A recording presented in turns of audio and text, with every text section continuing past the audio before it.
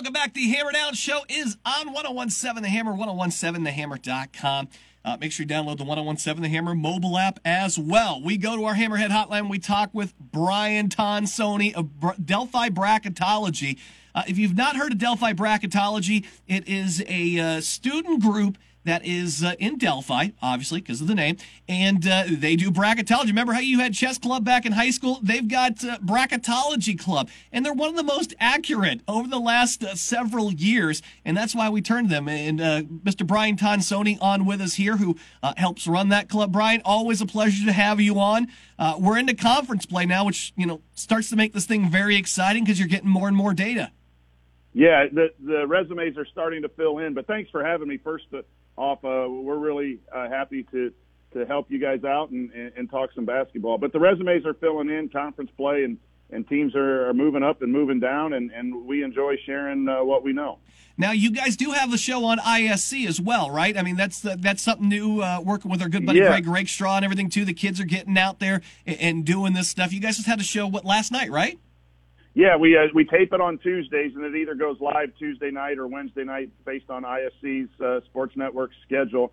30-minute bracket talk. And then we also do a live podcast. Tonight we're going to be podcasting. We didn't have a show today. School was canceled for some health reasons. And we're going to do a show, and tonight's show live on our YouTube page will just be a meeting. We're just going to show people what we do and how we move teams up and down because we missed our meeting today. So we try to do some podcasting, number one, to share with listeners like your listeners and people who tune in about the bracket world and where their teams are. And two, it's really good for our students to get some speaking opportunities and some critical thinking opportunities. So we're on ISC, a television show, and we have a live podcast as well.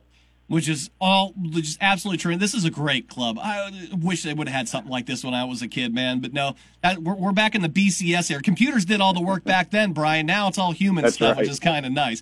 All right, so let's get into what the Big Ten is, because that's what a majority of our listeners like. When we talked to you last time, we were worried about what the Big Ten schedule was going to do to our favorite Big Ten teams, because with a poor showing in like the Gavitt games, we felt like that kind of took the RPI of the conference down a little bit, right? So where is that RPI kind of at for the conference right now? Is it trending back up, and where do they rank in the hierarchy of conferences this year in the basketball season? Yeah, the sorting tool that the NCAA uses, the Big Ten was struggling when we first talked. The net ranking, whatever the metric rating, the formula is, I don't even understand what they put in it. I just look at it. The Big Ten was down, but they bounced back. And what's nice is that the top level of the Big Ten, the top 4 or 5, are really good. And then you have some teams in the middle that are playing better right now. And so the metric is moving in the Big Ten's favor. As far as conferences, the SEC is off to a really fantastic start. But it's Big 12, SEC, Big East, Big Ten, somewhat in that range. Those are all the best conferences, with the ACC being down this year and the Pac-12 being down this year. In fact, Jared, those conferences might only get 3 teams each. Right now, it's just shocking how few teams in those conferences. They're likely to get maybe 4 or 5, but still those conferences usually get 7, 8. So I think the Big Ten is not going to get as many teams in this year. They're looking at possibly 7 and then maybe 8 if a team like Michigan rebounds and gets some big wins and moves back into the tournament, where in the past it's been a conversation of 9 or 10 teams. So the conference has taken a little bit of a drop from previous seasons, but it's still very good basketball. And we have, 3, 4 teams in the top 4 seed lines on our temporary spreadsheet today until we have our meeting. Yeah. So the Big Ten's okay. It's just not as good as it has been. We're talking with Brian Tonsoni, Delphi Bracketology, on our Hammerhead hotline. With your latest projections, do you have a Big Ten team on a 1 seed line at all yet? No, we don't. And the 1 seed line is tough in looking at it today, updating the data from last night's games. And then again, usually I like having our meeting today so we can definitively say to you who's on what line. But we have 10 teams that are capable of having 1 seed right now, and that includes the Purdue Boilermakers. And so depending on which committee member values which piece of data, you'll see Purdue anywhere from possible 1 seed down to maybe the top 3 seed based on what you look at. If you look at strength of schedule, Purdue's schedule is not as good as the other teams we're comparing it with. If you look at quantity of wins, it's right there at 3 quad 1 wins and 2 quad 2 wins. So it's really a jumbled mess. And again, on tonight's podcast with a couple of guys, we're going to try to iron out how do we look at these 10 teams. But Purdue is the only Big Ten team right now that I think you could really put on the 1 seed line. Michigan State, Wisconsin, right behind it. We have them on the 3 seed line at the back end of a 3 seed line. Those would be next, fighting for a 1 seed. Yeah, because that's hard when you look at the latest net rankings, which were updated yesterday. Because I got it right in front of me here. I mean, you get some real albatrosses in there, like Houston at number 4 right now. They're 14-2, but those 2 losses, they're 0-2. They don't have a quad 1 win. Yet you find them up at number 4. Then you get a team like Villanova that's 4-4 in quad 1. Nobody's played 8 quad 1 games. Right. So I see where you're talking about here, where you kind of have to take a good 10-team sample size here to determine and then figure out what do you value the most. Do you value the number of quality games you're playing, i.e. the schedule? Do you say, hey, it's the best wins? Is it the worst losses? This seems like there's a lot of parity in this year, and nobody's really kind of sticking out so far. That is absolutely correct. I'll take a team like Texas Tech, who since the new year turned has beaten the number 1 Baylor Bears and Kansas. So, those are 2 outstanding wins. And then they also, with this COVID issue, Texas Tech, and they have 3 losses, and I think a couple of them they had some of their players out. So, how do you calculate that in? That's going to be interesting as we go down. A lot of teams have either had cancellations or maybe a player or 2 out. So Texas Tech has come from 7 seed range now to a possible 1 seed. They're part of that 10-team mix. And so, a couple good weeks there for Texas Tech. And that's why, as Purdue fans and our listeners here in our area, you're a couple big wins or a 4-game winning streak from really moving you up in that comparison of those 10 teams. That's why, we don't need to get too bothered by a loss or too excited about an individual win. It's just an accumulation of wins at any time. Right now, Texas Tech has the mojo, but that doesn't stop, some other teams from getting some quality wins and moving up. And Brian, you mentioned something there that I really hadn't thought about is how does the committee take a look and say, okay, well, if, Purdue doesn't have Trey Williams in this loss, how do you weight that kind of, that blemish onto a resume? And you guys really don't have a semblance of that because we got to with the bubble because we've had a year where you put together all this work and then you have no idea because we didn't have a tournament, right? Yeah, that year that ended in 20, and then last year the delayed start hurt the non-conference, so it's hard to compare teams because they didn't have similar number of games played. So it's been 3 years since we've had a complete year, 2019. With college basketball the way it was planned to, and now this year is starting to look a little bit like last year with cancellations and stuff. And really, you can't assume that if a star player is out that the result would change, so it's got to remain a loss for that particular team. But in a situation like Texas Tech right now where they're 12-3 and that they play a couple of their losses, they didn't have full capacity, then they beat Baylor. When they're full capacity, they beat Baylor and Kansas.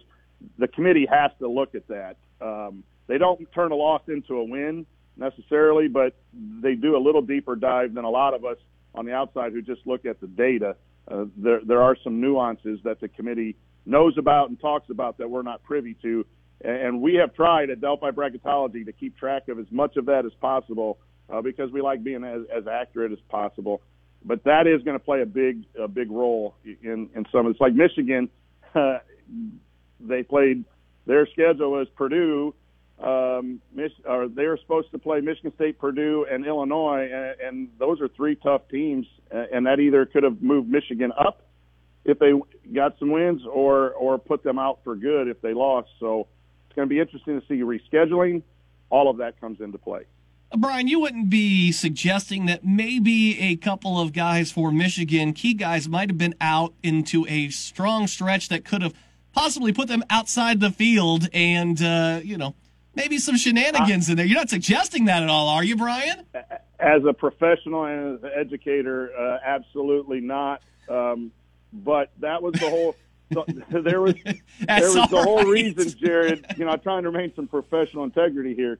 That was the whole reason they put the forfeit stuff in at the beginning, because they wanted people to do everything they could to play. And again, I know that's a hot topic, and we won't get into whether people should be vaccinated, not be vaccinated. But the NCAA wanted people to do whatever they could to play the games. And so they said, if you don't do everything and you have to cancel, then you're going to forfeit until this new variant come around. But, I'm not suggesting that, but it's either a good time for a pause, or a bad. It can be bad, too. Like if they had turned it around and won 2 out of those 3, they're back in consideration. Yep. And if you can't reschedule that, then Michigan loses an opportunity. If you come back and play Northwestern and Maryland and Nebraska and get wins, those wins aren't going to matter as much as your possible wins against Michigan State. So it could be either way, depending on how you want to look at it. All right, so you said, last question, you said before we're talking about teams in the Big Ten making it, and you said you were talking about 7 or so. Give me the teams that you feel like are on the bubble right now for the Big Ten. On the bubble right now is Iowa and Minnesota. We have both of them on the bubble and in. Indiana is not safe, but their 2 wins, the win against Ohio State was a quad 1 win. Notre Dame, one of their wins, is now playing really well, who's also in the state of Indiana. That's moved up to a quad 2. So Indiana now has 3 quad 1 and 2, and that compares on this bubble. We have Indiana as an 8 seed, which is safe for now, but they're not. None of these teams are locks to get in because there's too much basketball to be played. But the 2 teams that really need to win are Iowa and Minnesota to stay in the bracket. So, outside of that, Northwestern has lost some opportunities and close losses, and Michigan at 7-6 is really on the outside looking in. Michigan's the only team we think that might be able to work its way in, and we do think one of those teams in the Big Ten will likely fall out. I love this time of the year where we all kind of talk ourselves into Northwestern might make the tournament, but we all know that train's not late. It always happens. But we do this every year at the end of December and January. Go, hey, you know what? Maybe Northwestern's got to. They really, last night should have showed you that it's just not happened. Brian Tonsoni, Delphi Bracketology. Again, you said the YouTube thing tonight. Folks can search for Delphi Bracketology. What time do you guys start that tonight? We generally try to get started about 7:30 on Thursdays. You can follow us on Twitter at Delphi Brackets. We put out a notice of going live. And if you miss it, we're on Spotify and iTunes the next day. And also on our website, DelphiBracketology.com, we post the video version of that as well. And hopefully a new bracket this afternoon, or tomorrow we'll come out with the seed list, so always check those sources. I'm so happy you guys have grown this into what it is. I mean, you guys were literally the most accurate bracket in America several years ago, and out of, I don't know, a couple hundred people that do this kind of stuff, and then to see it to grow into like the podcasting, the club gets bigger, the TV show and stuff, I couldn't be happier for you guys and the kids. It's fantastic. It really is. Thank you, Jared. We appreciate your support.